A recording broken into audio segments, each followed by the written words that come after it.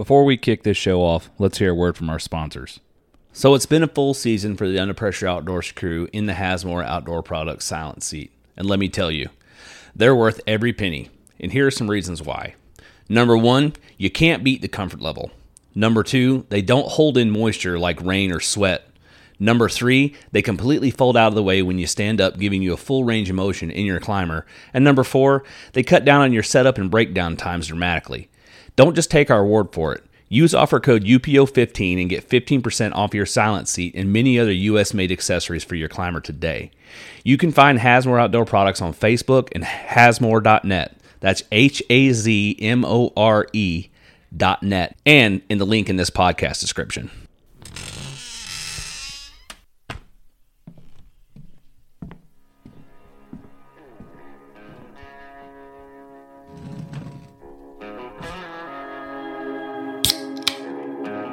I'm your host, Will Krebs, and this is the Under Pressure Outdoors Podcast.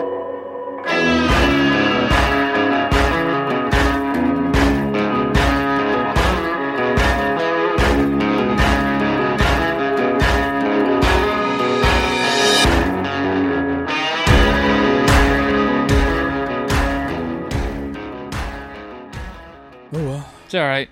It happens.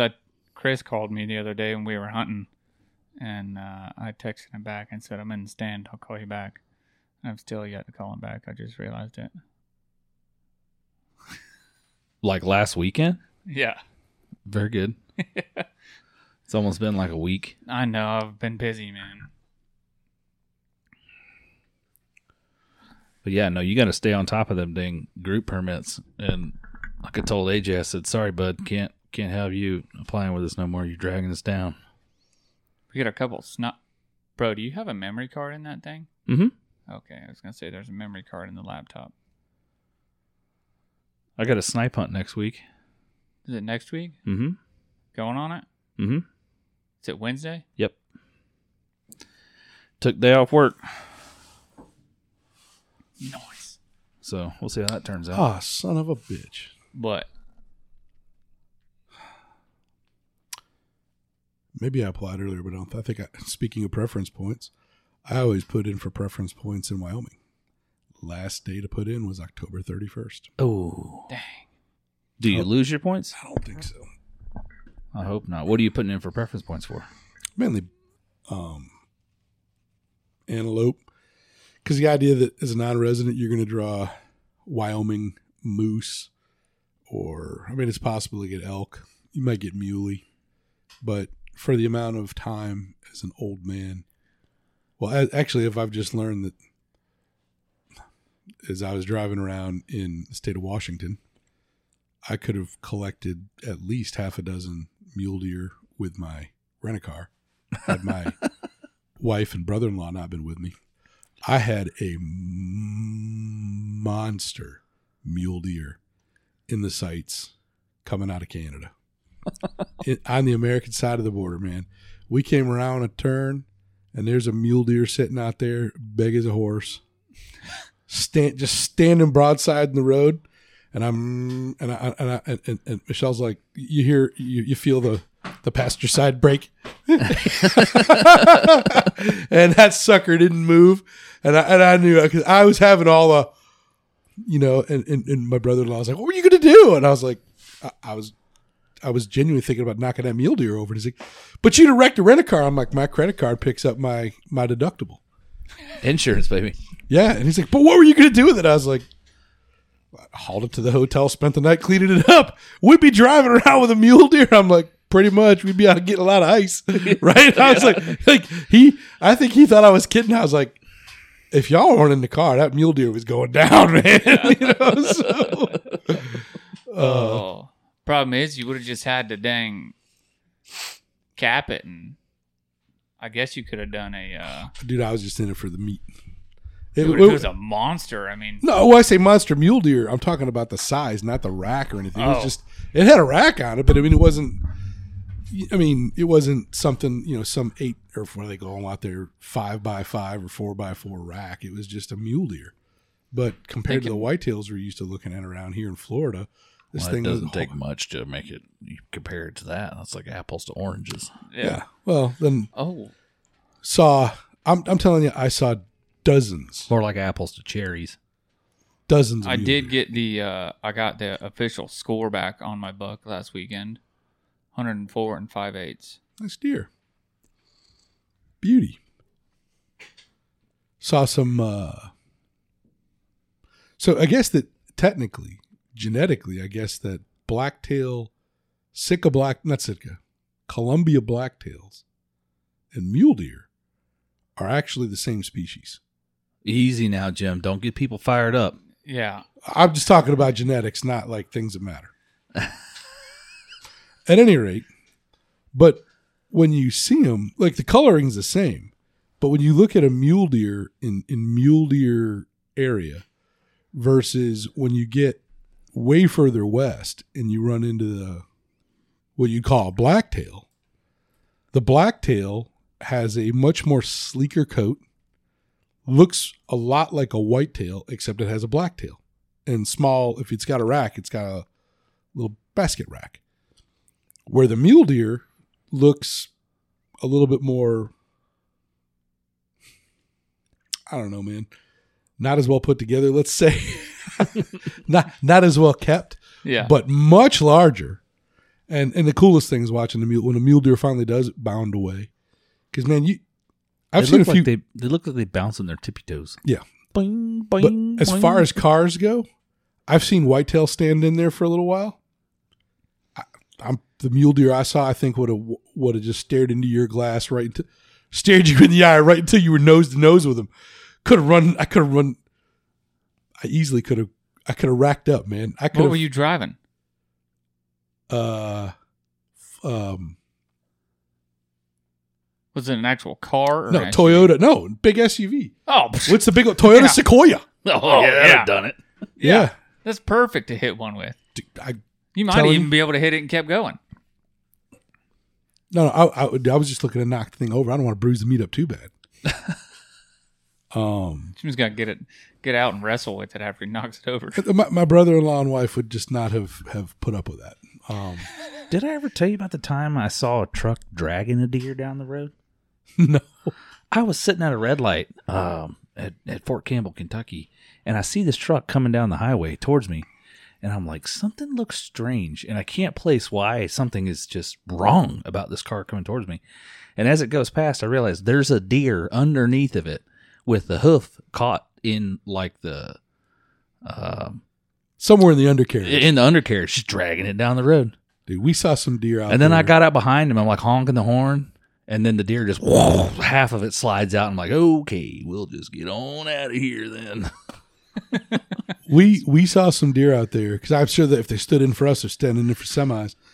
We saw some deer out there that clearly got just Splattered. displaced. Like 1 minute the deer's there, the next the deer is everywhere, man. Pink mist. Holy cow! Not like you see deer laying on the floor side of the road in Florida. I'm talking about just Disintegrated. Yeah. I saw that guy go by. I'm like, how do you not feel that? How do you just? Oh, I hit think it? they do. I'm talking. These are mountain. So you're No, out I'm there. talking about when he's dragging that deer down the road. I'm like, I know you've got to feel that. And when you're driving, like feel the deer dragging underneath the truck, and you're not thinking, maybe something's not right. So this is another Washington story. You get out there and you're bebopping through the mountain roads, and you'll see certain areas that'll say deer crossing or elk crossing, or even, this is cool, sheep crossing. Next 4 miles. But then every now and again you get into a place where it'll have 3 orange flags sticking on the top of it. It says deer crossing next 4 miles, high kill area, and then below that, a tally on the number of deer that have been killed there this year. We need one of those on every single deer crossing sign. If I had, Do you get a certificate if you get the new high score when you go through there? if I had paid better attention, or if I knew then what I know now. And my wife said, well, we're going to go to a cruise to Alaska and you can drive around Washington. I'd have been like, fine. I'm taking a shotgun and I'm going to find some place to lock it up out there. because while I was just driving around Washington, we saw turkey. I don't know if turkey season was open, but waterfowl season's open. And apparently they are not the hardcore waterfowlers that we have here in Florida, because I'd roll up on a lake and there'd be geese. And I'm talking lake out in the middle of nowhere, right? Because there's not that much water out there, or there actually there's a ton. It's huge. You'd roll up on the edge of a lake and it's just full of geese. And I walk right up to them. I'm like, holy cow. You missed a real opportunity. You can take 7 birds out there.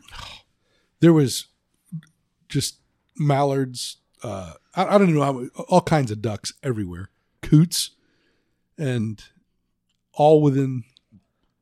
I mean, I didn't try to get out there and stalk them, and I don't know. I didn't look up like how far off the road you have to be, but it would not have taken an enormous amount of stealth to have snuck up on them ducks and put a hurting on them. Put 2-3 in the water, right? I was like, man, I gotta drag the gator tracks out here. Then I thought about that. I was like, well, for the fuel cost, no, I think you're better off flying out there and paying a guide just to use his boat.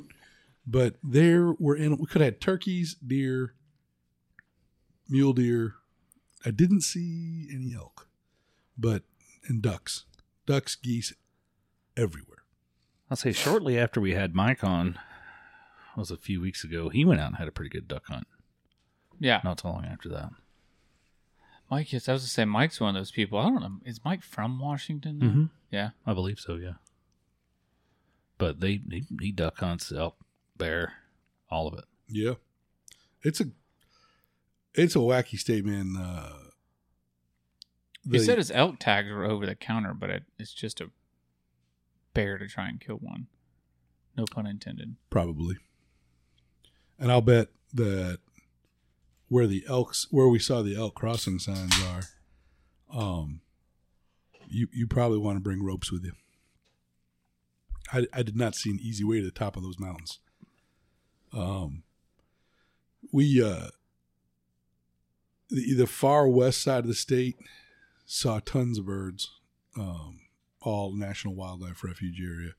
But then you got other areas that are very, very mountainous, like you think. I mean, mountains like you read about. And then the southeast part of the state is what I referred to as the Great Wheat Desert. I mean, talking about farms that if you were to probably go up and pull up on the guy and ask, hey, man, how much land do you own? I'm not kidding. This isn't the slightest bit of an exaggeration. That guy might very well say, as far as you can see in every direction. And I'm telling you, as far as you could see in every direction was nothing but wheat. Driving for 2 hours, nothing but wheat. Rolling hills, if you haven't picked it up, of nothing but wheat. I mean, so we looked it up. There's the amount of wheat. There's more acres in wheat than there are acres in Connecticut. Did you happen to see the immense amount of wheat out in Washington when you were there? Some wheat. Yeah, and it is strangely beautiful, but it's the southeast part of the state. A lot of scrub. There, unfortunately, 92% of the sage is gone. So they used to have a huge sage-grouse population, and now they're endangered in the state. That's a sad story. But then in the central part of the state where you've got the Columbia and the Grand Coulee Dam, I tried to take some pictures of it, and I even posted a few to Facebook, man, but it doesn't even do close to justice. The distances, what you think you're looking at the far side of maybe a river and a riverbank. No, man, that's 2 miles away, and that's the difference in the tectonic plate that you're standing on and the tectonic plate that's on the other side of the river. Is that the Sierra Nevadas? That's a good question. No, so in Washington, we would have been east of the Cascades at that point. That's right. So the Olympias, we had great weather. When we were in Seattle, if you looked west, you were looking at the Olympias, drove all around there, the whole Forks thing, and then east is the Cascades. But I have not Sierra hunted Nevada out there. South of there, that's in California. Yeah. But I'd go back out there. like anything else. But changing gears a little bit, if you're talking about the crazy adventures of the last month. Oh, you know, you want to go to Washington and hunt. Mike wants us to come out there and do a bear hunt with him. Cool. Yeah, I've got connections in Washington that have been trying to drag us out there to hunt for a while. I'd take that up. Yeah, I also recently I think you could freelance out there without any problems. I think you could. I bet you could do some door knocking out there without too much. Also, recently just got my wife was saying there's a gentleman, I don't know his name, but he's the husband of one of the ladies in her bow group. They bought a bunch of property up in, like, way on the Canada border, U.S.-Canada border in Michigan, in the UP. Like Nice. 60 acres. Nice. Wants to come up there and hunt. Ain't been. They got a lot of grouse and deer, and I was like, phew. I'm They're right on the lake. chuckling because And I mean, when I say the lake, I mean the lake. Yeah. the only one. Yeah, no, Superior, I think. Oh, yeah, the lake. You ain't water skiing on that sucker. I was chuckling at grouse because, for those that listen regularly, you notice that I've been absent. And that's because of some scheduling conflicts my wife and I had by me booking a trip to Maine with my buddy Roman Hammis, attorney and Under Pressure Outdoors advertiser Roman Hammis, to go walk around the North Maine woods looking for grouse, and came back from that. And then my wife took me to Alaska. And from there, we drove around Washington, Idaho, and British Columbia with a little foray into what's south of Washington? Oregon. But anyway, when Roman and I went to North Maine woods, we went the same weekend that I went 3 years ago. But it was amazing how it's just a little bit warmer. So all the leaves are still on the tree. When I went up there with Steve Christian and some other guys 3 years ago, we were waking up and it'd be sub-freezing. And while we were there, we were watching just leaves pouring off the trees. Man, the extra leaf cover made it really hard. And the grouse weren't coming out to the roads and things like that like they were coming out when I was up there before. And their numbers were down because there wasn't as much rain. So we did a lot more driving around. But what's funny about it, we're driving along, boom, we come across the grouse. When I say driving, it's not like driving on a main road. You're driving on 2 tracks, right? And the grouse in the road almost ran the damn thing over. Roman and I come piling up. We go out in the woods. There's a grouse walking away. Boom, Roman drops the grouse. I'm like, great. Then it was my turn. We spent the next 3 days driving around, and I was so damn snake bit. Like, we'd get out, and the grouse would step into the woods. Just, poof, we'd both be kicking around. We would be driving along, all of a sudden, like, giving up for the day, hauling ass down a road, and all of a sudden there'd be grouse poof, take off into the trees. I would flush them. Roman would kill him. So we get out of the last day. Roman's got like 5 grouse. I ain't shot a one. Well, I finally killed one. Killed a huge grouse, the biggest grouse I ever seen. And that was just before we saw the moose. But I was really thrilled to have Roman out there. And then at one point, to top off my great hunting skills, we hop out and I tear apart this beaver dam. So we can get across this road. This beaver dam, it started to encroach on the 2-track. So all the waters, anyway. And we stop, and I turn around. And actually, I'm in the truck, and I look in the rearview mirror, and then I see this hare, loping away from us. I'm like, holy crap. Me and Rabbits, and I'm out of the thing, looking at the shotgun, and it crosses the road, and it comes back, and it goes down in this briar area. So we're stomping around in the briar area hoping to shoot it. Nothing. We go walking back to the truck. We're sitting in the truck, and I turn around. I'm telling you, that stupid hare is loping down the road again from no further from me to the American flag over there in the corner. About 10 feet. About 10 feet, right? It's so damn close. And I'm like, holy shit. I only got 2 in the chamber in the 20 gauge. Threw the gun up. Shot right over the top of the rabbit's head to the point where you see, I might have parted his hair, right? The dirt beneath it keeps loping. I'm like, geez, take a shot. Same damn thing. And I'm not kidding. Roman, who is a little bit to my left, Roman killed that thing 4 feet in front of me. But I took it home. So I took Roman on a fine hunting trip up in Maine and drove him all over the North Maine woods. But You guys see any bear? no bear, but moose. We saw at least half a dozen moose.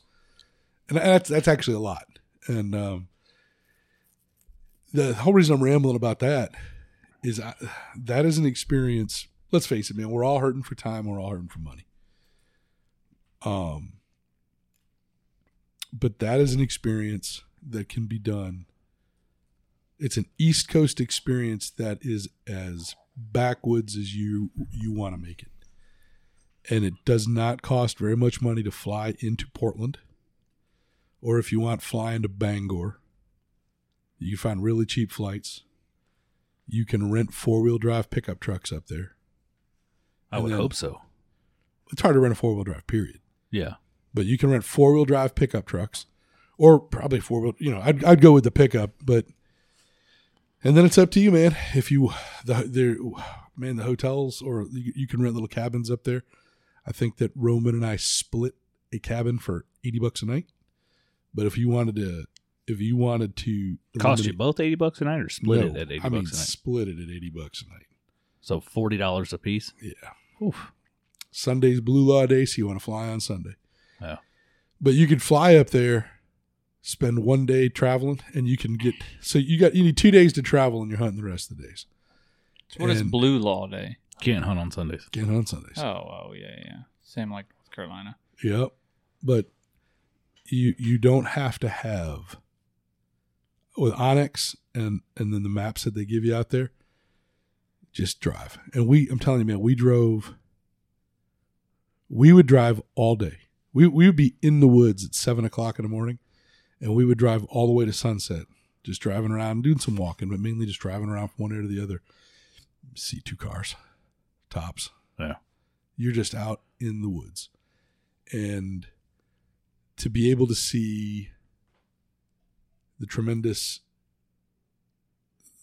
just that much woods. There's more woods in the North Maine woods than there is wheat in Washington. But still, the North Maine woods is bigger than the state of Connecticut. So take the entire state of Connecticut, and that's your playland. You check in. I feel like Connecticut's pretty big, but evidently it's not. 3 times the size of Delaware.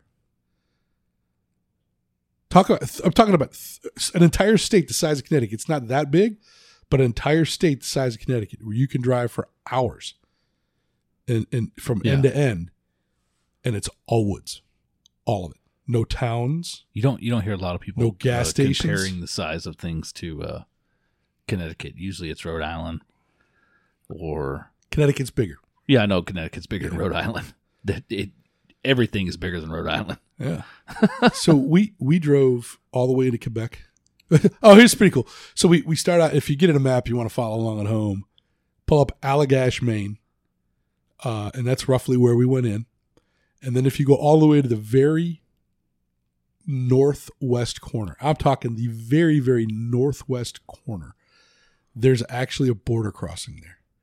So by car, if you just hammer, it's 2 hours through nothing but dirt roads to get to this border crossing. And we roll up, and the gates are down and everything else. And we pull up to the gate, expecting the gate to go up. Nothing. And we're waiting, and we're looking online. We're like, yeah, it says it's open. We're standing there, and we've sat there probably for 20 minutes. And I start backing up, and all of a sudden the gate goes up. I was like, oh, maybe I tripped something. And then this dude who'd clearly been taking a nap. I'm talking bushy, the hair's all matted over, right? Bleary-eyed. He comes out. He's like, what are you doing here? It's like, we want to go to Maine, or we want to go to Quebec. And he goes, why? Like that. Like this is the border crossing guy. He's like, why? He's like, and we go, we want to go over and have a beer. And he goes, I don't even know if they have any beer in that town. So we're like, well, we're going to go try to find beer. And he's like, "You got any guns with you?" Like, "No, we hit them in the woods." And he's like, "Well, you could have declared them and been okay." And I'm like, "Well, they're in the woods." So Did you really hide him in the woods? we did, because it's Canada, man. Yeah, And that's Canada's true. rest by Trudeau, and they're like, So, but you can just declare your shotguns and fill out a form, and you're okay. Better to do it in advance, but it's not a problem. Right. So then you drive through the gate, and now you're in Canada, and you drive for like a mile and a half down this road, and on the side of the road there's customs. But like if we wanted to, we could have blown right through that. The customs lady was outside on the phone, like talking on her cell phone, and we could have driven right by. I don't think she'd have given us a second look. So we pull in, and we're like, we want to go into Canada. Shit you not. She goes, why? Not like state your purpose. She's like, why? And we're like, we want to go have a beer. She's like, you got any guns with you? We're like, no, we know we can't bring them into Canada. And she's like, well, you could have declared them. Like, yeah, we learned that. And she's like, you sure you have no pistols? And we're like, no pistols. And she's like, all right, hold on. And she comes back, and we hand her the passports. And then we're like, hey man, can you stamp the passports? And she's like, she was like, yeah, I didn't. You want them stamped? Like, sure. She brings us a little Canada stamp. And then I learned that every place that you pass in Canada, it's actually not you just get a Canada passport sticker. It's actually border crossing specific. And what sucks is my passport expires in like 3 months. Because if I'd known that, I'd be loaded up with Canada stamps. Each one's different. So that was kind of cool. So we went in and we drove around this little town that, don't ask me the name of it because I can't pronounce it. It's like Pontiac. Didn't see a single word in English. Not one. Until we came back in and it said, like, entering the United States. So I think it's the only English word in this entire town. We pull up to a Catholic church with a brewery attached to it. I'm not kidding, man. I mean, I don't mean like, when I mean attached, I don't mean like in the parking lot. I mean attached. And it wasn't like we remodeled a Catholic church that's no longer, this is a functioning, like, mass on Sunday and Wednesday, brewery in the back, Catholic church. Fish on Fridays, yeah. Beer on Saturdays. Yeah, and it was actually a nice restaurant. It was a nice brewery. We walked in there in our hunting goods, and everybody's speaking like deep French. And as you can imagine, we walked in there, and the whole place just went whoop, looked at us, and went back to talking. And the maitre d' comes up in French and says something to us. So I have no idea what he said, and I just said, "Parlez-vous English?" And he's like, "English?" I'm like, "Yeah, that." And he kind of frowns a little bit. He's like, "Yeah." And what would you like? He's very polite, but his grasp of English, he was way better than my grasp of French, but you could tell this is a guy in Quebec that does not get a chance to exercise his English very often. Right. And we went in there, had a couple of local beers, but the guy at the border who was on the American side on Friday, so we were up there about 3:00 in the afternoon. He's like, "You got to be back by 3:30 or something." It was really short. And we looked up and they're like, "But it says you guys are closed. You guys don't close until 5." It's like, "Yeah, but we have to be closed 30 minutes before the Canadian side," or something like that. I think he was just making things up, man. I think because the dude was asleep when we got there. Right. I think he just wanted to go I think he just wanted to go home. Right. So, and I asked him, I was like, how do you get to work? He goes, "On the hard road." I was like, "The hard road?" He goes, "Yeah, man, I just come up through Canada." So this guy crosses the border, someone way well east of where we saw him, and drives through Canada to get to work at his American work location. But I'll bet that dude don't see, but I got the feeling that guy doesn't see anybody come through that gate. He says, "You're the first Ever. person I've seen all week." Yeah. Might have been. Because he was absolutely shocked that we were there. And but that's a neat experience that I probably won't be able to duplicate someplace else, where you go to an honest to God border crossing in the 21st century. Like, what are you doing here? Right? So Was a Canadian beer worth the crap? it was a good beer, man. It was just, we just had a local lager. We only had one because we didn't have time, and we were, set to go out and, go shoot more stuff, or try to shoot more stuff. Roman did. So I flushed up a couple more, but it was just a great experience. And the thing I want to really come back to is that is a trip. I think round trip, your airfare, well, you got to pay for the bag for the gun. I think round trip, your airfare is probably $200, maybe $250. And we rented that pickup truck pretty damn reasonably. I think the pickup truck cost us $400 for a 4-wheel drive pickup truck.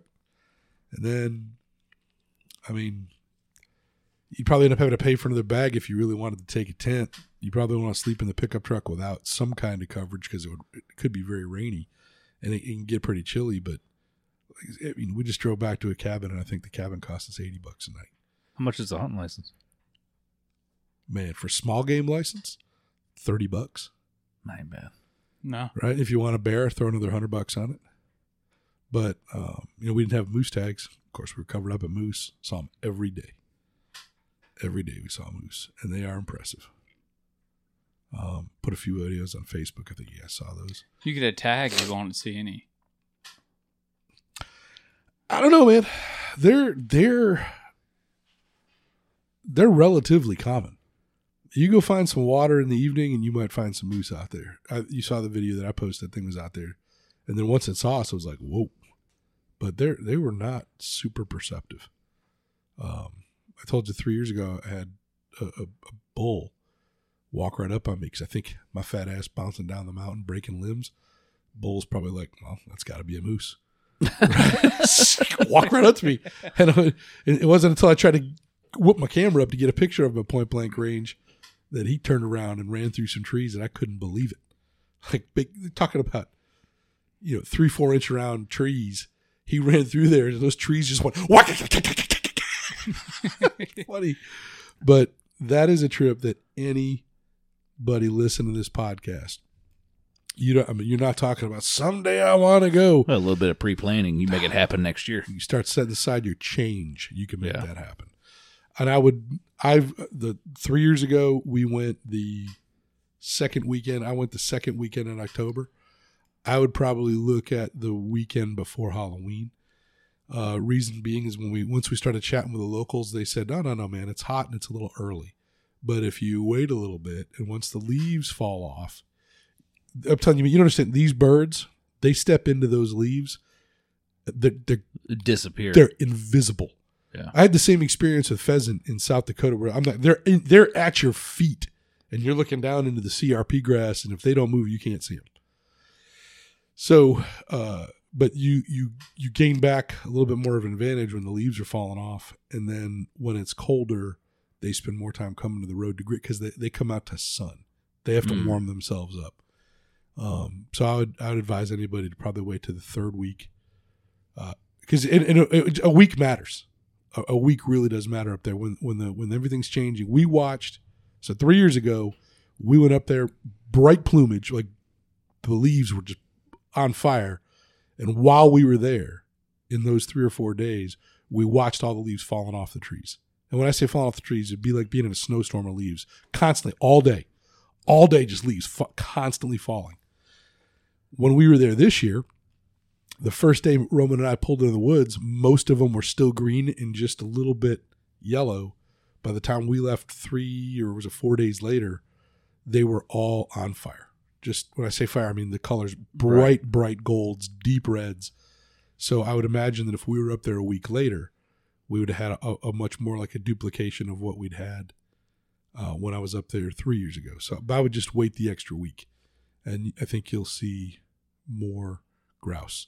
What we would run into is we saw quite a few grouse, but by the time you jump out of the truck or you try to walk up on them, they'd step off into the shit, and they're gone.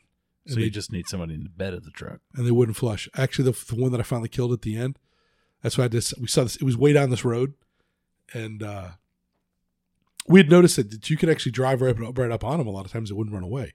But as soon as you get out of the truck, they get a little wary, and then so it's like deer in a cornfield. They'll stand there and watch you all day till you slow down. Yeah, a good distance in the road. So Roman and I jumped up in the back of the truck, and Roman and I just rolled. And that thing was sitting there. It laid down in the road, rolled. and it kind of stood up and started feeding. And then all of a sudden it fluffed up like I thought maybe it was going to display. It just kind of fluffed itself up like, getting warm. I was like, yep, that was your last mistake. So how'd those Night Eyes Gators treat you? Man, they were absolutely fantastic. They are. So I put them on, and I wore those things all day, and never thought about them. Right, they're that comfortable. You just, I guess that's the most important thing I can say is they form fit around your leg. Super comfortable. When I was, by the way, to give an idea of integrity, I was wearing, I've got, oh my goodness, I can't even remember the name brand of boots I got.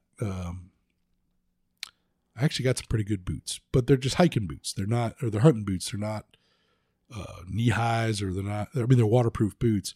But then I put the gaiters over them. Like 6-inch over the ankle.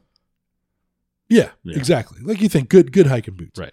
And if you name the damn boots, they're good, solid name brand hunting boot. Anyway, then I put the gaiters on them, and when I say I tore apart a beaver dam that encroached over this road, I'm standing in water that is over the boot, over the ankle, and I'm up there. And these are gaiters, man. They're not supposed to be watertight, but I didn't get any water in me at all. I mean, I didn't spend like half an hour standing in water that deep, but most of the water was definitely over my foot and up over my ankle, and I'm splashing around in that thing, tearing apart this beaver dam so that we could get the truck through, and my feet were dry the whole day. So a thumbs up to those gaiters. I didn't get a chance to use the flashlights as much as I would like, but it wasn't that kind of trip. But as far as comfort and durability, awesome. You had quite an experience with their customer service as well. I did. I was going to leave that out entirely, but I guess I can say that because so there's a Muser Air. Their Velcro, dude. Their Velcro. You be careful on that stuff, man. That shit's sticky. So what I ended up doing is it's hard to explain on a podcast, but where the flap that the lights go into, you flap that over and it closes on the top of your ankle or the top of your shin. And to my credit, they don't give you instructions, but the reality is most guys are sitting down and they just reach over and they take the thing off. Well, as we were getting ready to run in and grab that beer in the parking lot at the Catholic church, I just reached down, and I was tired, and I just reached down and grabbed the inside flap on both sides or outside flap or whatever and just tore them open, right? And when I tore them open, I actually ripped the stitching on the flaps that hold the lights in. And I was like, oops. So I called them up, and they were like, well, we'll just send you a new pair. I was like, you don't want the old ones back? And they're like, no, we'll just send you a new pair. Which I thought was actually pretty cool because I told them about it. And normally, by the way, don't expect that treatment from everybody else. You're normally supposed to file a warranty claim. Right. But because the guy was on our podcast, I think maybe we got a little bit extra, I didn't have to go through that process. But leading into that, I want to be going back to customer service. When I ordered them, they had accidentally forgot to include the little strap that plugs into the side of the bottom of the gaiter and then goes underneath your boot so that the gaiter won't ride up on your leg. And I just said, hey man, I didn't get these. And they're like, no problem. And they sent me the clips, no questions asked. But I can't tell you how comfortable these things were. Between the part that I said I didn't get, that you then has just a regular belt. So it's on one side of it, it's got the male female clip that you squeeze in the side, you pop right out, right, for a quick release clip. And on the other side, it's like a typical belt loop that you might think of like on your pants belt. So to put them on, it's really easy to adjust that so that it's a perfect fit on the bottom of your feet so that it won't ride up. And then with the Velcro that is incredibly, incredibly tough. It's like a custom fit gaiter. And by the way, I had to pay for these things. They didn't give them to us. I'm not out here yammering about these gators because they're advertising with us. They just built one hell of a gator, and it was super comfortable. You use the same discount code that was available to everybody else who picked up that podcast that they gave. Yeah, exactly. Yep, UPO10. So, and I got the extra set of lights too. So I got some red lights and some white lights. I don't know. I'll be wearing them out there in deer season if I ever get out there. Hopefully, I'm going to get up this weekend. Maybe I might go up Saturday afternoon. I got some things Saturday morning I got to do. I might miss most of deer season this year, but oh well. I'll be headed up next weekend. Yeah, not for me. We got some deer that are daylighting in Alabama, and Ryland's itching to kill his first deer. So, on the weekend that got him daylighting in 2 different spots. Yeah. The weekend that all of our Zone C brethren here in Florida are going to be marching into the woods with the Orange Army, we will be hopefully putting Ryland on his first deer. And it won't even be muzzleloader season in Alabama. Nope. That's kind of crazy how youth rifle comes up for. Well, typically youth seasons take place before any of that opens anyway. Yeah, but you would think they would do it like during muzzleloader. Well, technically they kind of are, right? Because I want to say this is like the last weekend of bow season, between bow season and muzzleloader. Muzzleloader opens right after the youth hunt's over with. Oh, okay. So, and then I know like in the state of Georgia, their quote-unquote youth weekend is they just allow kids to use a rifle during muzzleloader season. Yeah, because muzzleloader season's only like 9 days long. Right. Well, same in Alabama. 7. Yeah, 7. So it's super short in Alabama too, and then rifle opens up. Yeah. But I mean, I'm not gonna lie, dude. So far, the way the season's played out up there this year, like watching it, I almost prefer that a little bit over Georgia's hunting season. The only reason I say that is because when bow season opened, the weekend it opened, the high was like 72 and low was in the like low 50s, low to mid 50s. Yeah. That beats the hell out of being out there in South Georgia in early September when it's still 90 degrees out. And then your season runs until February 10th. It's looking like at this point, unless the rut changes what we get on camera, it's looking like we may have just a doe fest. Well, the rut isn't until January. I know. So we got some time before that comes around. We'll see. I mean, you really have it, and we kind of plan to discuss that a bit. You have it. The woods have yet to see the highest amount of pressure they will see for the year. Yeah. Because rifle season hasn't opened. And that's when the majority of people start to hit the woods, once everybody's in the woods. Because you got guys like you go up to Ocala right now, and it's a ghost town. Well, it better be. Probably not this weekend. I would say you can't hunt anything. Not this coming weekend. You'll be having guys run out there just itching, getting ready, riding around. And I want to think they may be able to do some dog training this coming weekend. But hunting doesn't open until the 11th. So, but even during bow season, it's a ghost town. And you can hunt there during bow season. So, the majority of people down here, they're like, but when is hunting season open? November 11th. Well, why is it open so late? Well, that's when gun season opens.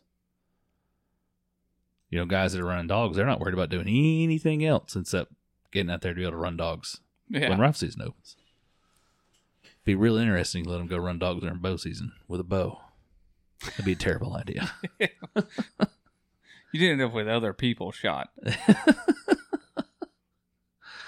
Oh, but I don't know. I kind of wanted to give some advice to the new hunter. I saw a guy, I think, on Florida Hunters Network. Take up golf. Save yourself the money. I heard a guy today. He's talking about, or I read a thing the guy was talking about killing deer, like hunting deer. You want to be in the cost analysis on deer meat per pound versus going and buying beef at the store. You priced beef lately? Now all of a sudden the cost of hunting gone way down. Are you shitting me, dude? I went to go buy bacon the other day. When the hell did bacon become $8 a pound? That's what For I'm the saying. cheap shit. Yeah. The Biden economy, man, I'm talking we're back in the saddle. Oscar Mayer, $8 a pound. Like, bro. I got to talking to somebody the other day about that buck I killed from David. I think we got like we got 40 plus pounds of hamburger, tenderloins, backstrap, cube steak, and I had him cut a roast from it. And it was $80 for all that. And Destiny's like, just for the 40 pounds of hamburger alone at the grocery store, we're looking like in the hundreds. Well, yeah, I understand that. But when you go and you're like, well, you know what? Beef's too expensive. I'm going to take up hunting. I'm going to go buy a rifle. I'm going to go buy ammo. I'm going to go buy a scope. I'm going to buy my hunting license. I got to buy the gas. I got to scout. Then I got to buy the gas to get there. Then if you want to pay a processor to process yourself, you got to do that. And then, But That's looking into costume that, business. yeah, I was going to say, looking into that, though, too, you're also looking at, like, only stuff like your hunting license and your gas are, like, regularly reoccurring. I was gonna say it's a pay to play. The entry fee Yeah, is where you're going to pay the most, because once you already have a bows, they go up every single year. There's a new model out every year. But you don't every year. Have you not been watching? Yeah, every 6 months there's a new Is model. every bow out, twice yeah. a year? Yeah. Yeah. But you don't have to shoot that newest model bow, man. That bow that I shoot's an older Hoyt, and it shoots fine for me. I'm not religious to any brand. I'm not going to tell you that, like, you have to shoot a Matthews, or you have to shoot a Hoyt, or you have to shoot Bowtech. Like, That's like when Adam reached out to me, and Adam Curtis, and he was like, "What bow should I buy?" I said, "You need to go somewhere where you can shoot a bow. You need to pick a price range which you want the bow to fit into, and you need to shoot as many bows in your price range as you can, and pick the one and buy the one that shoots the best for you." yeah. That's all there is to it. Like, you don't need to stick, like you said, there's no Matthews, Bear, Hoyt, Expedition. Oh my God. You ever looked at an Expedition archery bow? No. Yeah. $5,000, $4 or $5,000. Too much for me. They're making their risers out of magnesium. Hey, listen, the good old Hoyt works fine. The Hoyt Charger. There's definitely a law of diminishing returns on expense when you're talking about buying a bow. Oh yeah, no. Or even rifles. I mean, for what? Here's the thing. What are you trying to drive dimes at 1,500 meters? Or are you trying to knock down a deer at 100 here's yards? the thing. The diminishing return is far higher on a bow than it is on a rifle, because there are rapid advancements in archery technology every single year. It's like owning a phone. Right. That's exactly. But when it comes to a bolt action rifle, not much has changed since the Lee Enfield. They're pretty much the same. Like, It's still a bolt action rifle. yeah, they're a little bit lighter and a lot more accurate for the most part. A little more accurate for the most part. I wouldn't even say a lot more accurate. But a guy that goes out and spends $800 on a bow versus a guy that spends $5,000 on a bow, for to spend the $5,000, is it better? Is it quieter? No, you're spending the $5,000 because you can, and you want to say that you own a $5,000. I'm saying that it Right. may very well shoot better, and for someone who is genuinely an accomplished archerer, who's willing to spend an enormous amount of money for that, to drive that tack to be that much better, that's one thing. But for the overwhelming majority of guys, once general gun season rolls around, that bow goes back in the until next archery season. I'm gonna tell you this. Look, a week before, you're just gonna go drive a few tacks and go hunt again. Don't save your money. I'm gonna say this. I'm gonna tell you. You need to tune your bow, and if you don't know what that means, you definitely don't need to spend $1,000 on one. Yeah. Yeah.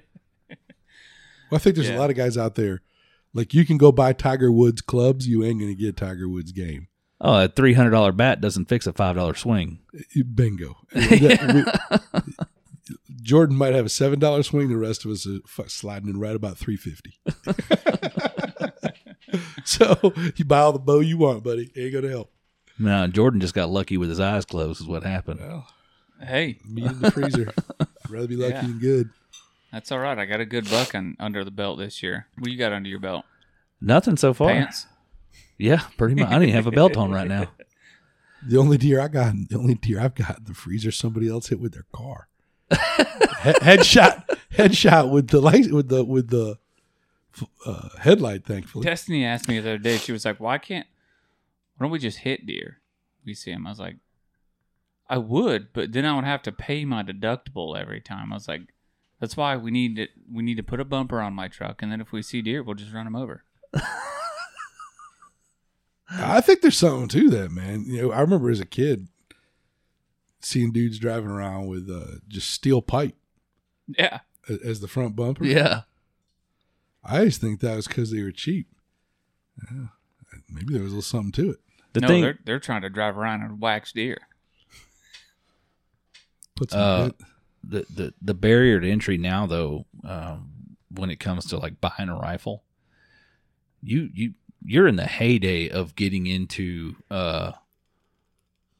deer hunting with a rifle because you can go out and pick up rifles that are capable of 1,000-yard accuracy with a scope on it for $600. Yeah, what'd you pay for your Ruger American? I bought the Ruger American Predator. This was several years ago with no scope on it for $350, and that's a 1,000-yard gun all day. Those Tika rifles, right? Smooth bolts, but they're not that bad priced. No, I love them. I've got 2 Tikas. I absolutely love them. I put decent optics on. I mean, I go a little bananas on the optics, but I will say right. that we've got a couple I've seen right around here local. Some people post on like Florida Hunters Network. I'm banned from Florida Hunters Network. Sorry. Anytime you guys mention it, I'm just gonna let everybody know that I'm banned because they hate me. But on Public Land Hunters of Florida, I've seen numerous posts about, I have pipeline unit. Where do I go hunt? Or like, is it worth hunting? Man, don't let all these people, you'll have 5,000 people on that post tell you that there's dog hunters, it's not worth it. It's not true. Here's my advice, and this is the advice I gave Jake. If you're going to hunt pipeline unit and you're not running dogs, hunt the fringes. Yep. Because they need to stop dogs before they hit private property. So if you have a road, if you're hunting a block of woods where one border is private property and the other border is a road, they're going to stop dogs at that road before it gets into your block because they don't want to have to get the dogs off private property. And then 2, I told Jake, now as you've seen in the text message, he's completely ignoring what I told him. I said, give pipeline unit 2 weeks and then go hunt it. So because your deer are fixing to get their entire schedule completely flipped upside down. Yeah. By dogs running. You need to go out there and you need to figure out deer 2 weeks after season opens because now they've adjusted to a new normal for the rest of the season. Mm-hmm. If you got a deer on camera right now and you're like, I'm going to get him opening day. No, you ain't. Yeah. He's going to have a dog hot on his tail somewhere, son. I'll give you another one too for especially places like that. And the answer is spend a night at 3 o'clock, 4 o'clock in the morning driving the roads. They're out there. You're standing right there next to the side of it. And I'm not saying go out spotlight them and shoot them at 3 o'clock in the morning. But if they're there at 4 o'clock in the morning, they're not 10 miles away at sunup. No, they're not. No, yeah. You find out, just cut the map down, right? Cut yourself down to where those deer are within 200, 300 yards of where you are. Don't walk in right where you saw the deer, right? Ideally, you want to look for spots where you saw a deer on the side of the road and hopefully there's another road, dirt road or so, running 200 or 300 yards behind that you can then get into, and then set up, either set up between those the main road and the dirt road, or set up on the other side of the dirt road, or in some cases you might be able to set up on the dirt road. I wouldn't do that, but it's a good way to piss the dog hunters off. But the whole point is go find where the deer are. Yeah, and, right. and the easiest way in places like Ocala, I'm talking about, you could do it on the hard road. You don't even have to get into the back roads and find them standing out there. But you can find all kinds of deer and really narrow your search. But you have to give up a day and drive around 3, 4 o'clock. I would say back all over the place. Back when trail cameras, when 2 gigabytes was a big SD card, and trail cameras were freshly digital and still took D batteries. We used to go ride around Ocala when I would run dogs up there with a buddy. We would ride around, and I was young then, so being up till 3 in the morning and then back up at 7 was perfectly fine. But we'd be out there until 1 or 2 in the morning riding the roads the night before we go run dogs. Yeah. That way we knew, hey, last night at midnight, that track right there, that's a buck track. So you go drop dogs on a fresh buck track. It's not like you can drag roads out there. There's enough. I guess you can drag roads, but other people drive them. But like William said, if you do enough research, you can find areas where they're going to try to grab dogs, or they're not going to drop dogs in that area because they can't get to their dogs after they drop them. Right. And then like Jim said too, don't think that just because you're sitting in the middle of the dog hunters in a block, even if they're running dogs in that block, if that dog's running a buck and that buck runs past your stand, shoot it. Most of the time, dogs are not hot on a deer's trail. No, they're moving them. Yeah, you'll have a deer a good at least 200 yards ahead of dogs. I mean, I've seen dogs hot on a deer, and a deer just flat out running on the same on the same hand in the same day. You hear the dogs coming, and the deer steps out of the woods, stands in the middle of the road, like, where they at? And then goes on out his business across the road. Yeah. It's a couple 100 yards in front of the dogs. You never really know, but I don't know if you're gonna hunt. I mean, hey, if you're gonna hunt in the spot where you know they're gonna run dogs, don't take a rifle, take a shotgun. Yeah, use buckshot. And it is kind of somewhat rule of thumb, folklore, or whatever you want to call it, to split the meat with them. They're probably going to ask for that. You don't have to. It's not a written law. But I would offer up, I don't know about completely half. If you want half of my meat, you're going to have to help me skin the deer. yeah. But I'll taught you a couple a backstrap. Yeah. Toss you a backstrap or a ham or something. Right. Yeah. But if you expect me to go out there and be like, here's half my hamburger. I saw some guy the other day taking the backstrap and cutting it into tomahawks. I was like, bro, I need to do that if I shoot a doe in Alabama. Just cut that sucker, cut the backstrap, cut the ribs a little short there at the top, and cut me some tomahawk steaks out of the backstrap. You basically, you're just taking a rib roast out of the deer. The hardest part, or the biggest pain in the ass about the tomahawks, is taking the time to make them look pretty. I don't care about how they look. I care about how they eat. They eat just like a backstrap. Yes, they'd eat the same whether the rib's sticking off of it or not. They you eat cook it just like a medallion. Yeah. I'm looking forward to that roast I got off that buck, though. Doing a nice little roast out of a deer. But I think It's gonna be good. Which roast did you get? I don't know. I just told him to cut a roast. Oh, I didn't. you don't know do if it's a neck roast. You need to a shoot hind another deer. roast, yeah. Yeah. Jim did offer me. Jim was like, "You want to come?" I was like, "Listen, Jim, I genuinely, yes, I would love to, but I do not have the time. I would genuinely love to come to your house and process my deer. I just I didn't have the time to make it at that point in time. I would also offer a piece of advice to the new hunter, is to be patient. Yeah. And when I say be patient, I don't mean, patience obviously in the sense of sit still, be quiet. But patience also in the sense of it might not happen this week. Be persistent. Might not happen today, might not happen this weekend, might not happen this season, might not happen next season. Hey. But persistence and patience, you will kill a deer. Now, the thing too is to learn from your mistakes, but not just your obvious mistakes. If you're sitting there and a deer walks in and you whip your head and it runs away, well, yeah, it's all you move. That's a mistake. Move slower. It is a lot easier to become patient and a better public land hunter by starting off on private land than the other way around.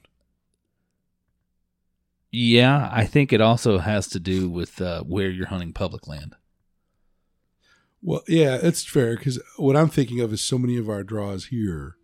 It's like, well, here's your 3 days. Right. So you could do a ton of scouting, but let me qualify my statement. If you end up with a lease, right? Well, so I don't mean just going and hunting on somebody else's private land where they've already done all the work and they just set you up in the stand. Oh my gosh, here's a deer, bang! I'm talking about the private land allowed me anyway, and other people have expressed this to me. The private land allowed you to begin to understand deer. What do they like? How do they travel? Rubs and scrapes and all those different things, and beat about, especially if you can find, like I said, if you get to find 3 rubs in a row, so really narrow down their travel corridor, that's great. But pinch points and things that aren't necessarily intuitive, even if somebody tells you hunt pinch points, maybe shows them to you on a map. But once you get a feel for what to look for in the woods, that becomes really transferable.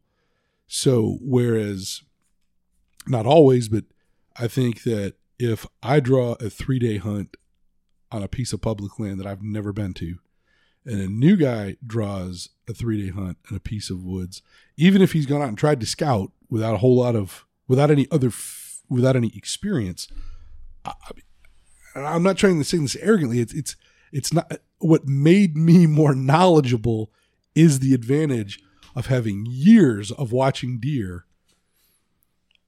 over in a certain area. It's a lot easier to learn your patience on private land. It's also easier on private land, even in the state of Florida, because you do get a period where you could kill does. But so you have a larger populace of deer you can shoot. Yeah. Legal deer, but also, and I completely agree with you that having to maintain the patience through maybe 1 or 2 3-day hunts a year is tough.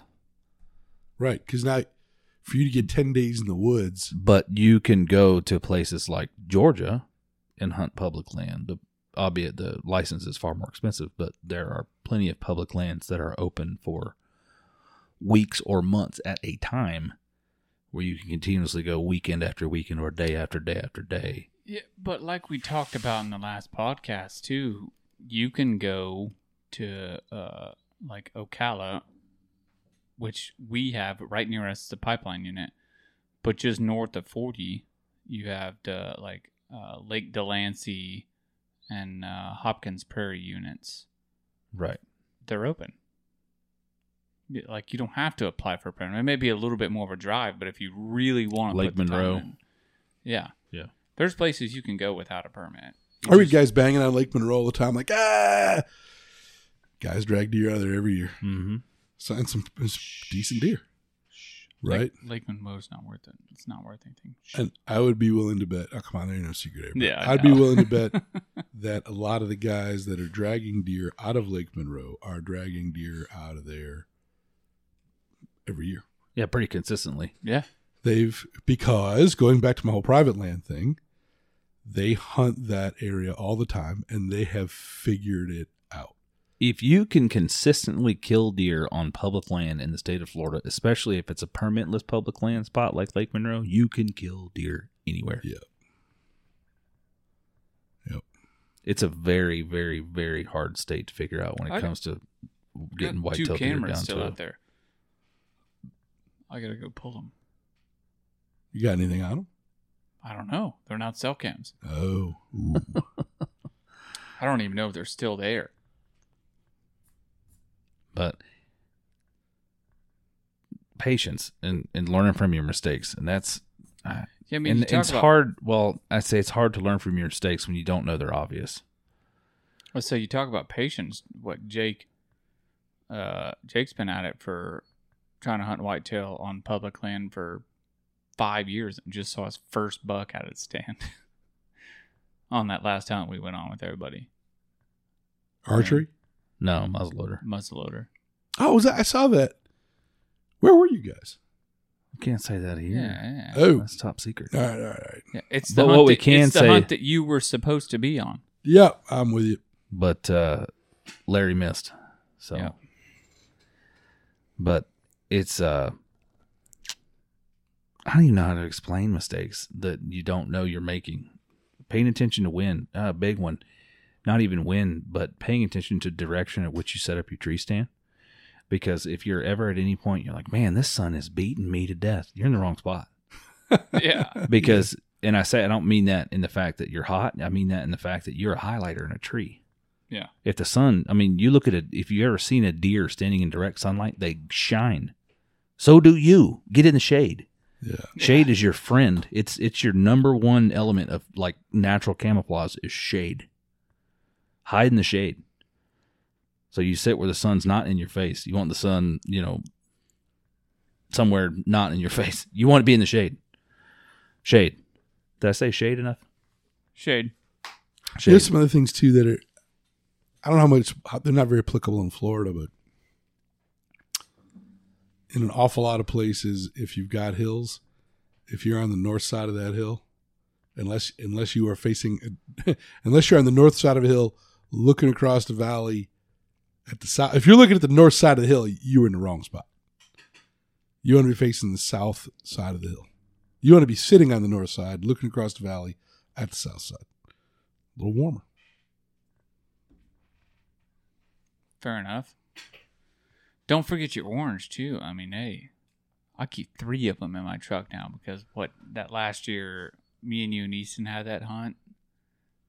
And I had to do, I think luckily you or Easton one had a spare orange.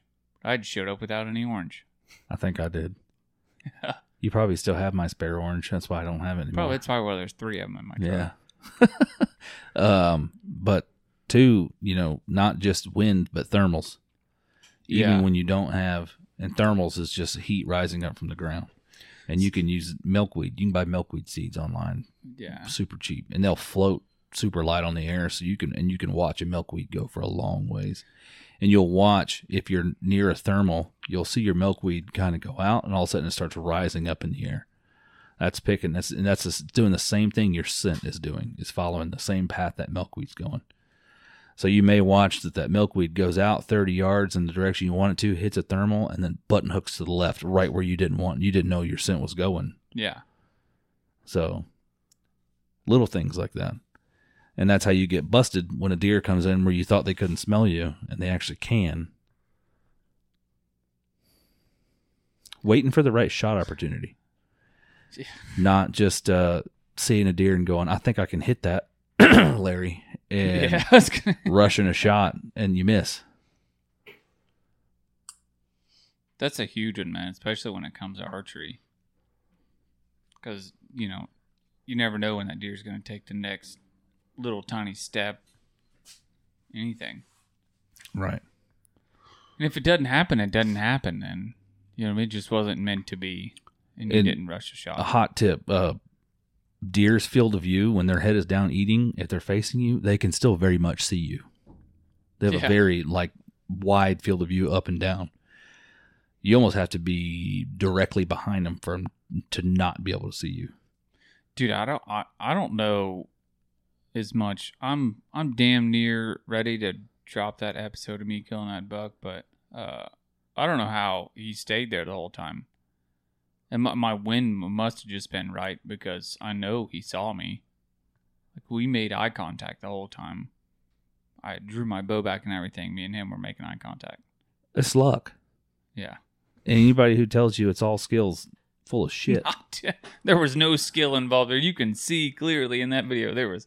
I mean, the skill involved when it comes to killing a deer is the amount of practice you put in shooting your weapon of choice in the off season, and then the amount of data you collected from being on the ground before you ever went out to hunt. Yeah, I was going to say that's a big thing that, and I think a lot of people pull pipeline just because it's an easy permit. Yeah.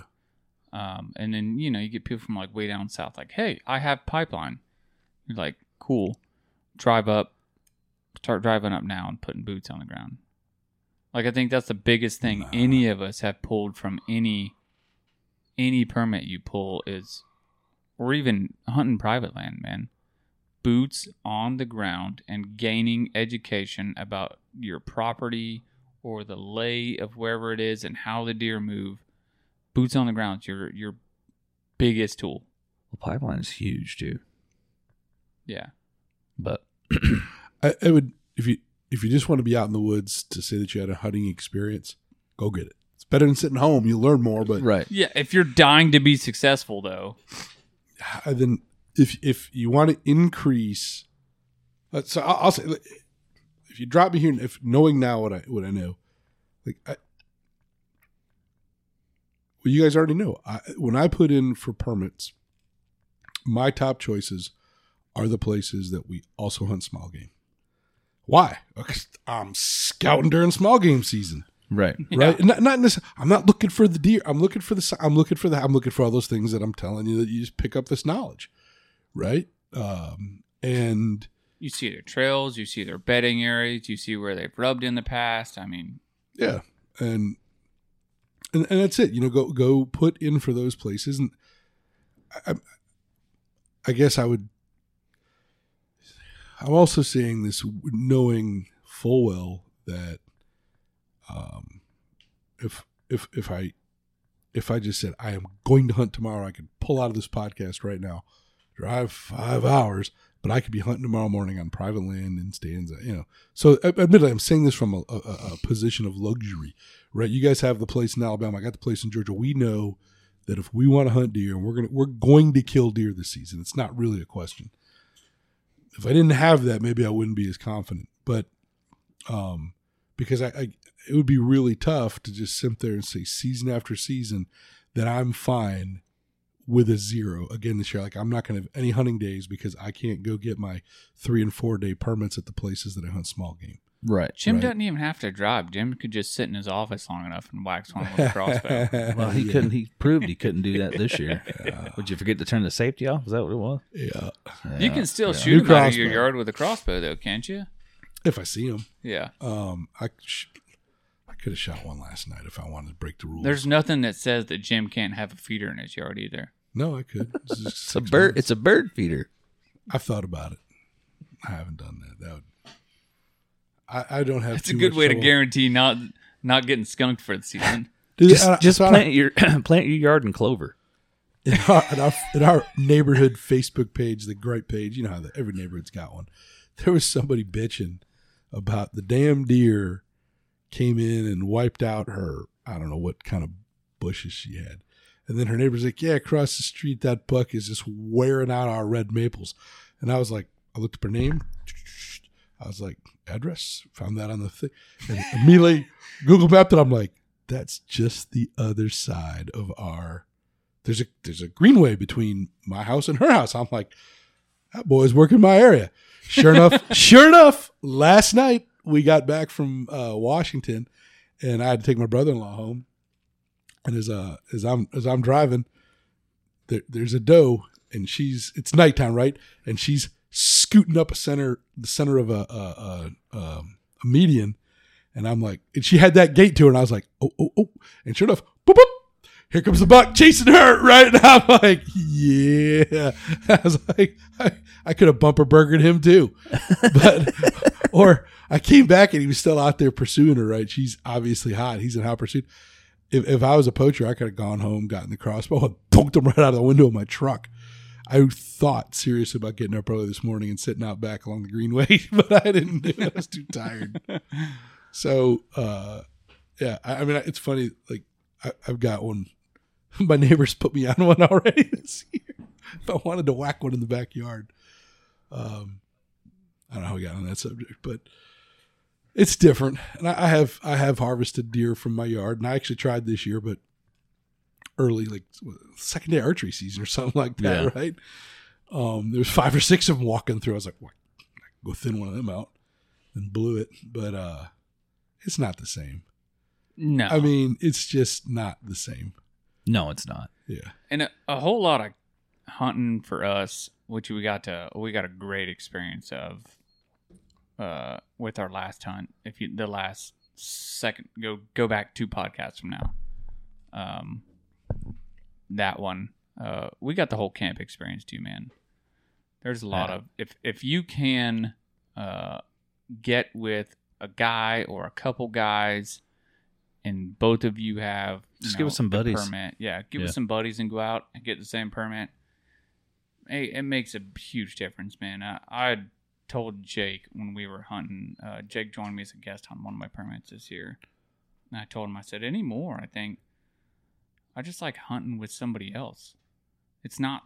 I mean, I love to hunt, but having somebody else there to enjoy that hunt with makes it that much sweeter for me. Right. Like, getting to shoot the shit or talk about why that morning sucked. Try to scare people with snakes. Yeah. I actually got Fake Josh. snakes. I heard. Yeah, he told me. I have it on my GoPro. I just need to pull it off. Oh. Getting sprayed in the face with the air thing. What was? Oh my gosh! Oh, I gotta tell that story again because I didn't tell that. So we get that cabin, Jim, and it's got one of those little air fresheners in it that, like, every 5 minutes it'll spray a little bit. Okay, so first thing I do when I get there is I gotta turn that thing off because it sprays him. No, when I turned it off, right? It sprayed you. I got video of it. I'll put it up on TikTok and stuff. When I first got there, yeah, it sprayed me when I walked. It sprayed when I walked past it. It didn't spray you directly, but it sprayed when you were trying to turn it off, and it scared you.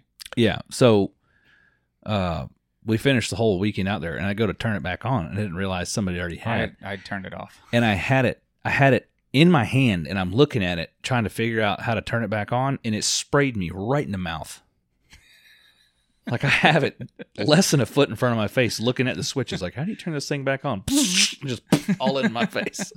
I'm standing outside packing stuff, and all I hear screaming inside. Jake's laughing. I'm like, oh man! I just started cussing up a storm when that I was happened. like, what happened? Jake walks out. He's like, that thing just sprayed him right in the mouth. Didn't taste as good as it smelled, did it? No, it did not. I had to turn it back on because Jake just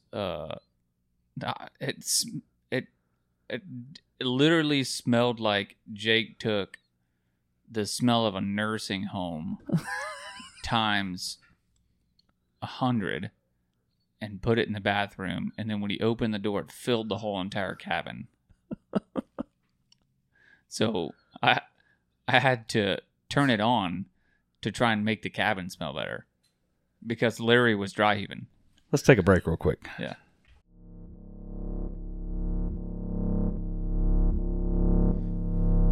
Sit tight. We'll be right back with a word from our sponsors. As we move through life, it's inevitable that we're going to find ourselves needing trusted advice from legal counsel. From business transactions to real estate, lawsuits to contract matters, we all need advice and assistance from time to time. Attorney Roman Hammis' multi-state law practice focuses on litigation, business law, and real estate. Roman helps individuals and business owners find solutions to their legal problems. If push comes to shove, Roman is an experienced litigator with extensive trial experience and the ability to take it all the way. He's been named Super Lawyer every year from 2016 to present, a distinction given to only 5% of practicing lawyers. Most importantly, Roman is an avid hunter, angler, conservationist, and proud supporter of the UPO Nation. When you need dependable legal counsel, call Roman, 407-408-8255. 680-6050 or 843-324-1727 or email roman@romanvhamas.com. That's ROMAN at ROMANVHAMMES.com. Offices Florida and South Carolina.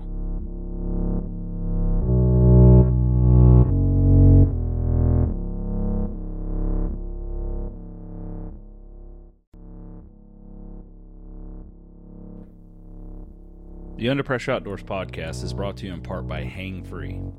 With a mission to provide top quality products for the best possible price, Hang Free believes that the saddle hunting experience is worth more than money.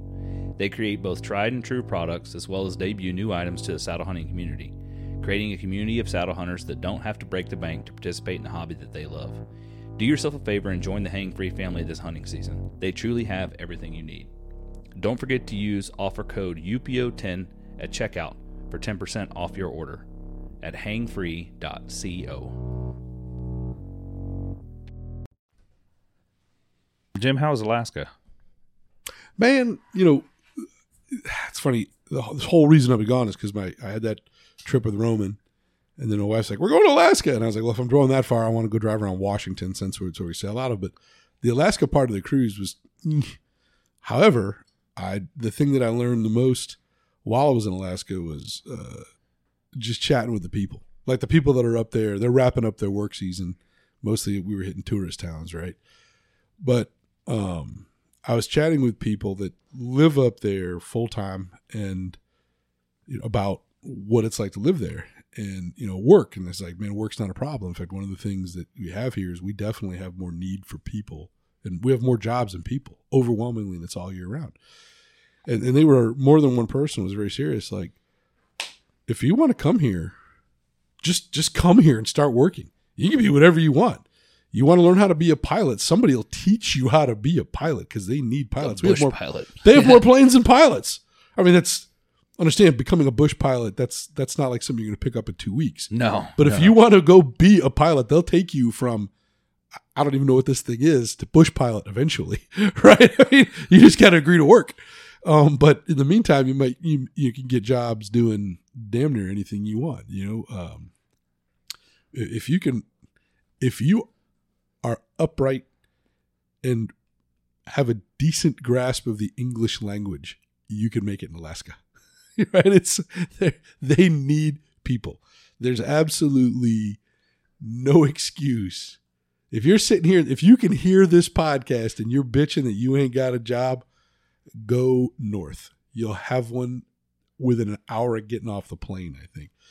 It might not be exactly what you want, but working a hotel, working a restaurant, running a shovel, driving a bus, they need people up there to work. That was the biggest takeaway. And so if you're that guy that maybe has always said, I want to go to Alaska and I want to really go see the place, and maybe you're not tied down by other commitments, I might not leave now because it's about to go get really uncomfortable up there. But man, come next April, either get in the car and drive or book a cheap plane ticket and buy a beater. There's cars up there you can buy pretty inexpensive. They all look like what you might think. Oh, you know what I want to do? I want to go to Alaska on 4th of July. You ever seen the videos where they just launch the beater cars off the cliff because it doesn't get dark enough for fireworks? No, I didn't see that. Yes. There's a place in Alaska where they just like take a beater car, paint it up all patriotic, and not just one. They'll launch 20 or 30 cars. Yeah, brick on the pedal of a school bus. Yoof, over this like 300 foot and everybody's cliff. sitting at the bottom of the cliff. Yeah, watching cars launch over this cliff. Woo! I was like, man, that's pretty awesome. Sorry, that beats a fireworks show. Yeah. 7 days a week. Yeah. An adventure, and I'm dead serious. I'd love to find somebody that's just willing to go. There's 2 places up there that I'd like to go.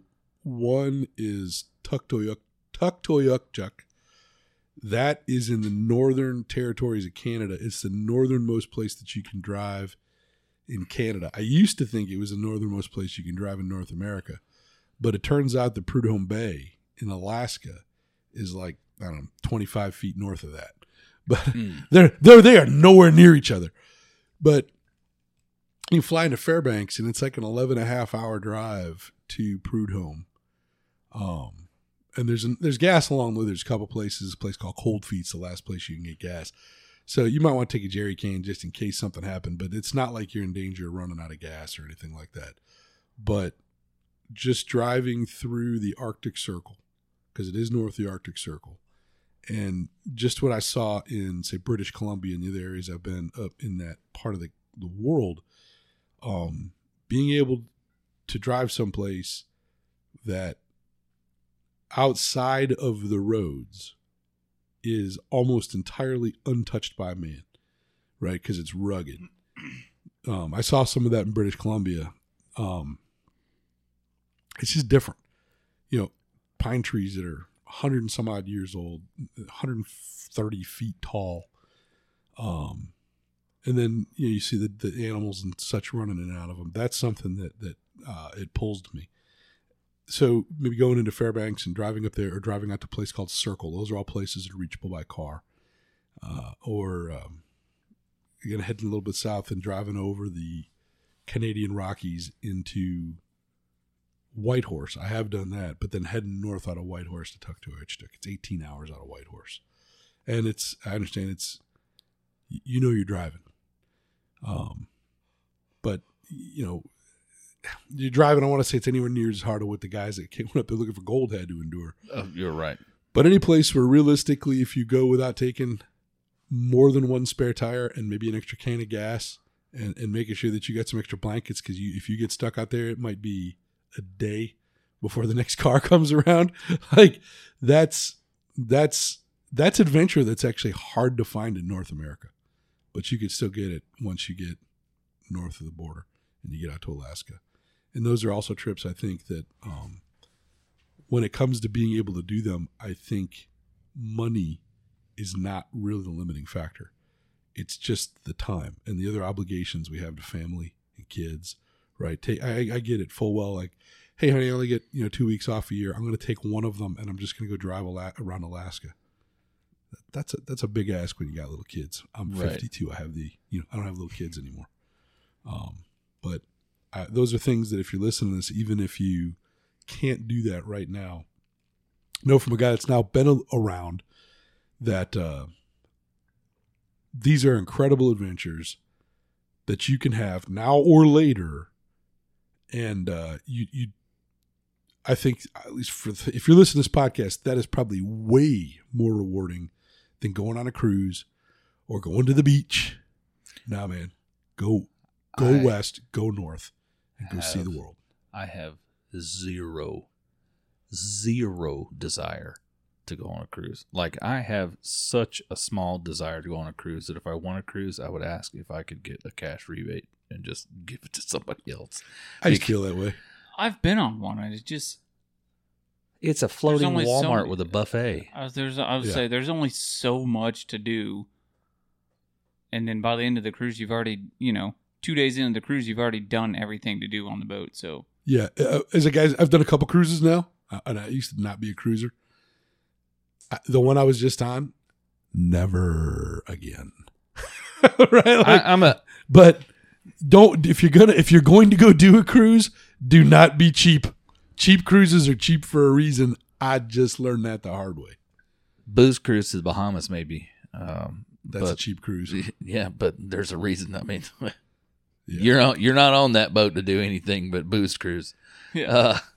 Spend the money. And look at the itinerary. Make sure that you're not just going to be on shore for like 2 hours and get back on a boat for another 24. I'm a destination traveler. If I'm going somewhere, I want to go there, be there, and explore there. I don't want my vacation to necessarily constantly be the traveling to the destination to go, well, we made it, and then turn around and go back. That was what I experienced on this cruise. Basically, it was like being on prison with booze. Because and I don't want to name the cruise line or anything like that, because it's just that we went at the end of the season. All the people, those people that live on those cruise ships, they work 12-hour days, 7 days a week. And they get off the boat with the tourists and things like that, and they got to be back on.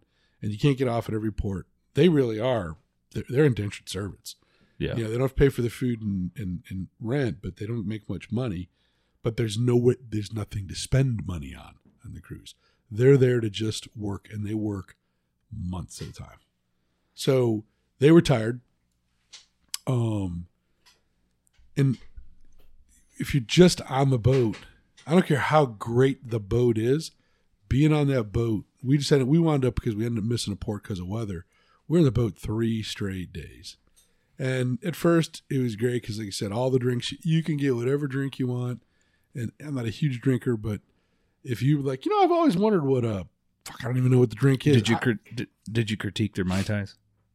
I did. In fact, their Mai Tais were terrible because they pineapple juice and it's like this pre-mixed shit. And I was like, no. I finally found a bartender. I was like, you mix cocktail, right? And he's like, yeah. And I was like, here's what I want you to do. And I actually went through the Mai Tai because I said, do you have the almond syrup? He goes, yeah, I have almond syrup. And I said, you have a Grand Marnier or do you have not triple sec? That doesn't matter. The orange stuff. He's like, yeah, I got that. And I said, I know you got light and dark rum. Yeah. And he goes, simple syrup. Yep. So, and I said, and you got lime juice. And I said, great, do this. And I just gave him the Mai Tai recipe, right?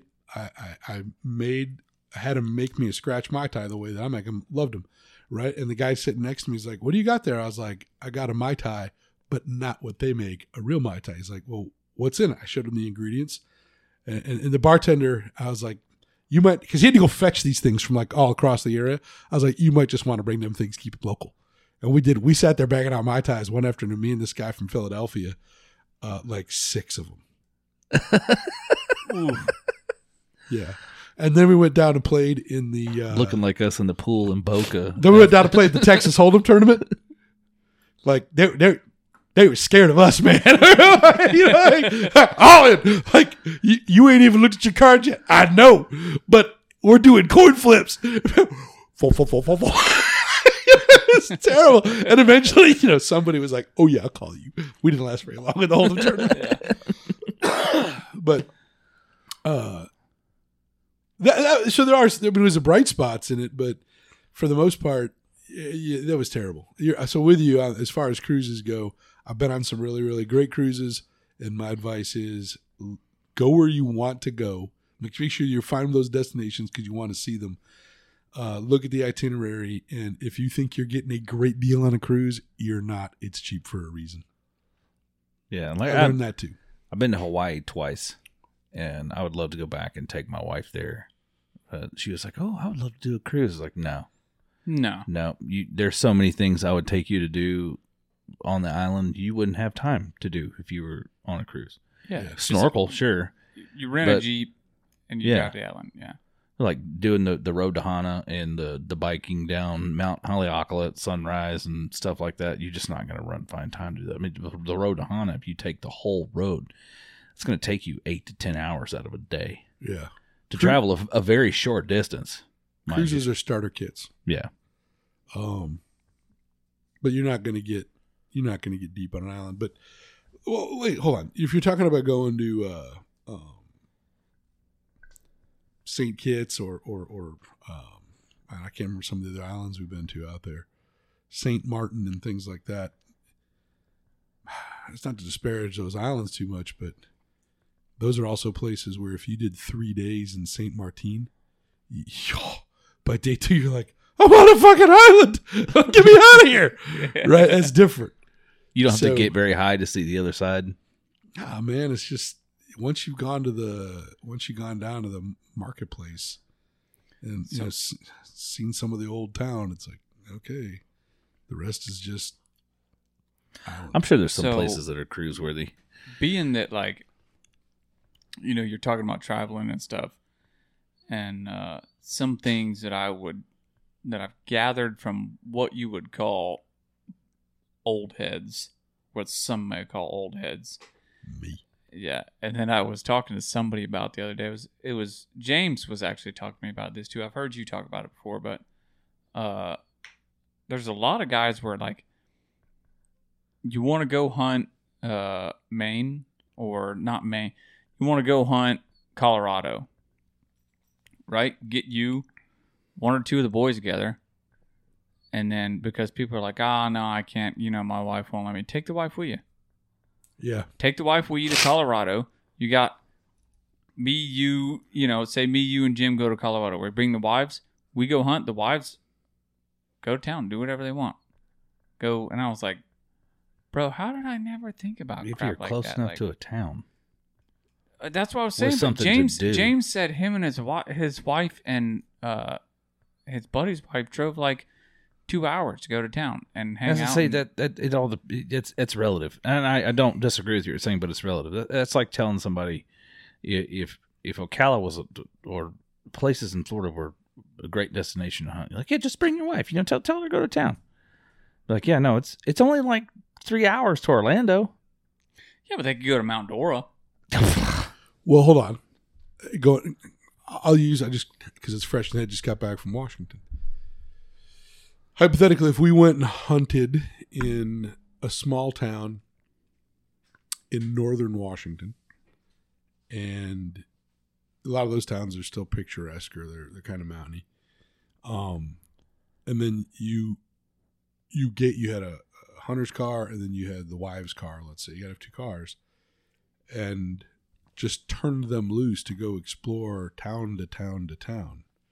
And if they want, whether it's shopping or going out and having a couple of pops, whatever, they would not get bored. They wouldn't get bored just because doing the loop from town to town to town, they're going to see a lot of awesome shit.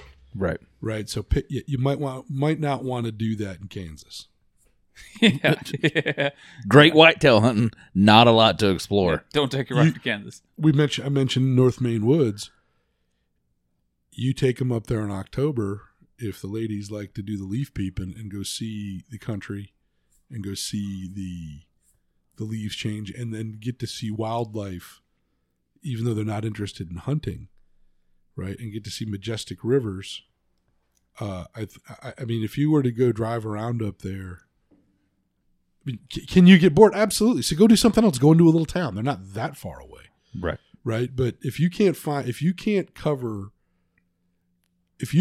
yourself entertained for 3 days in the North Maine woods and the surrounding areas, then there's nobody can help you. You're miserable when you're home too. Yeah. So places like that in Western Colorado, I'm sure Montana, I haven't been there yet. There's places in West Texas, as flat as that places are, that there's plenty of things for non-hunting people to do. The hard part is now if you start to throw more kids into the equation, like, hey, I'm going out with the boys, and you and the ladies take the kids around. The kids may not appreciate it because their attention span's not long enough. But it's like we went to hunt cranes, like where we stayed in Lubbock, like in town. Yeah. Oh, there was tons to do. Sure. In town for 2 days, 3 days. Yeah. Yeah. Well, that's all we hunted for. Right. Like I said, man, and I've said this before. It's one of the things that, as an older guy, that I wish I did, and now my heart aches for other young men who are with kids and all the financial headaches that come along with that. I think the greatest barrier to doing these things is the fact that you just haven't drawn a line in them, set a date, got your boys, and said you're going to go. And let's face it, man, the idea of, wow, this might be expensive, that is a big ask of the family. Well, it's not nearly as expensive as what you have it in your head. It's not. And if you're honest, in the way, easiest way to do this, just track what you spend on a weekend anyway. Right? Track how much money you spend just when you're not home, when you're working, and chances are between maybe getting some pizza, you're spending the money anyway. So that part is already baked in. In fact, you're probably going to spend less on food and shit in some of these places we go hunting because you're either stopping at the grocery store for sandwich meat or you're eating out of a gas station because there is no third alternative. Right? Just go see the country. It's not that expensive. It can be. You can make it that way. But that's, if you're just sitting home lamenting, oh, woe's me, you can do it. Huh? Well, you guys got any closing thoughts? Go. I was going to say, get your kids out, man. We're coming up on I guess we'll have already taken Rylan out when this podcast comes out, but Yeah. Hopefully he'll have to come in here and have a story to tell. yeah. We're going to have to coerce him into it, but I don't think so. If you get that boy kills a deer, you won't get him to shut up. But if you're that new hunter who's wanting to get into deer hunting and looking for advice and wanting to learn, we've got several small game hunts coming up this year, starting December 2nd. So literally from the day we're recording, it's a month from the day we're recording this, which is today's November 2nd. no better way than to get your boots on the ground than to small game hunt. Mm-hmm. Literally. I mean, you're going out, you're killing stuff, and you're walking through the woods. So there's no excuse. Check the Under Pressure Outdoors page. We've got some events coming up. So UPO Nation. Well, we'll catch you. Oh, and I got a giveaway coming too for some stuff. Yeah, we're still working on that. No, I figured out how we're going to do it. I'll talk to you about it offline. Yeah? Yep. Shoot. Catch you guys next week. Bye. Adios.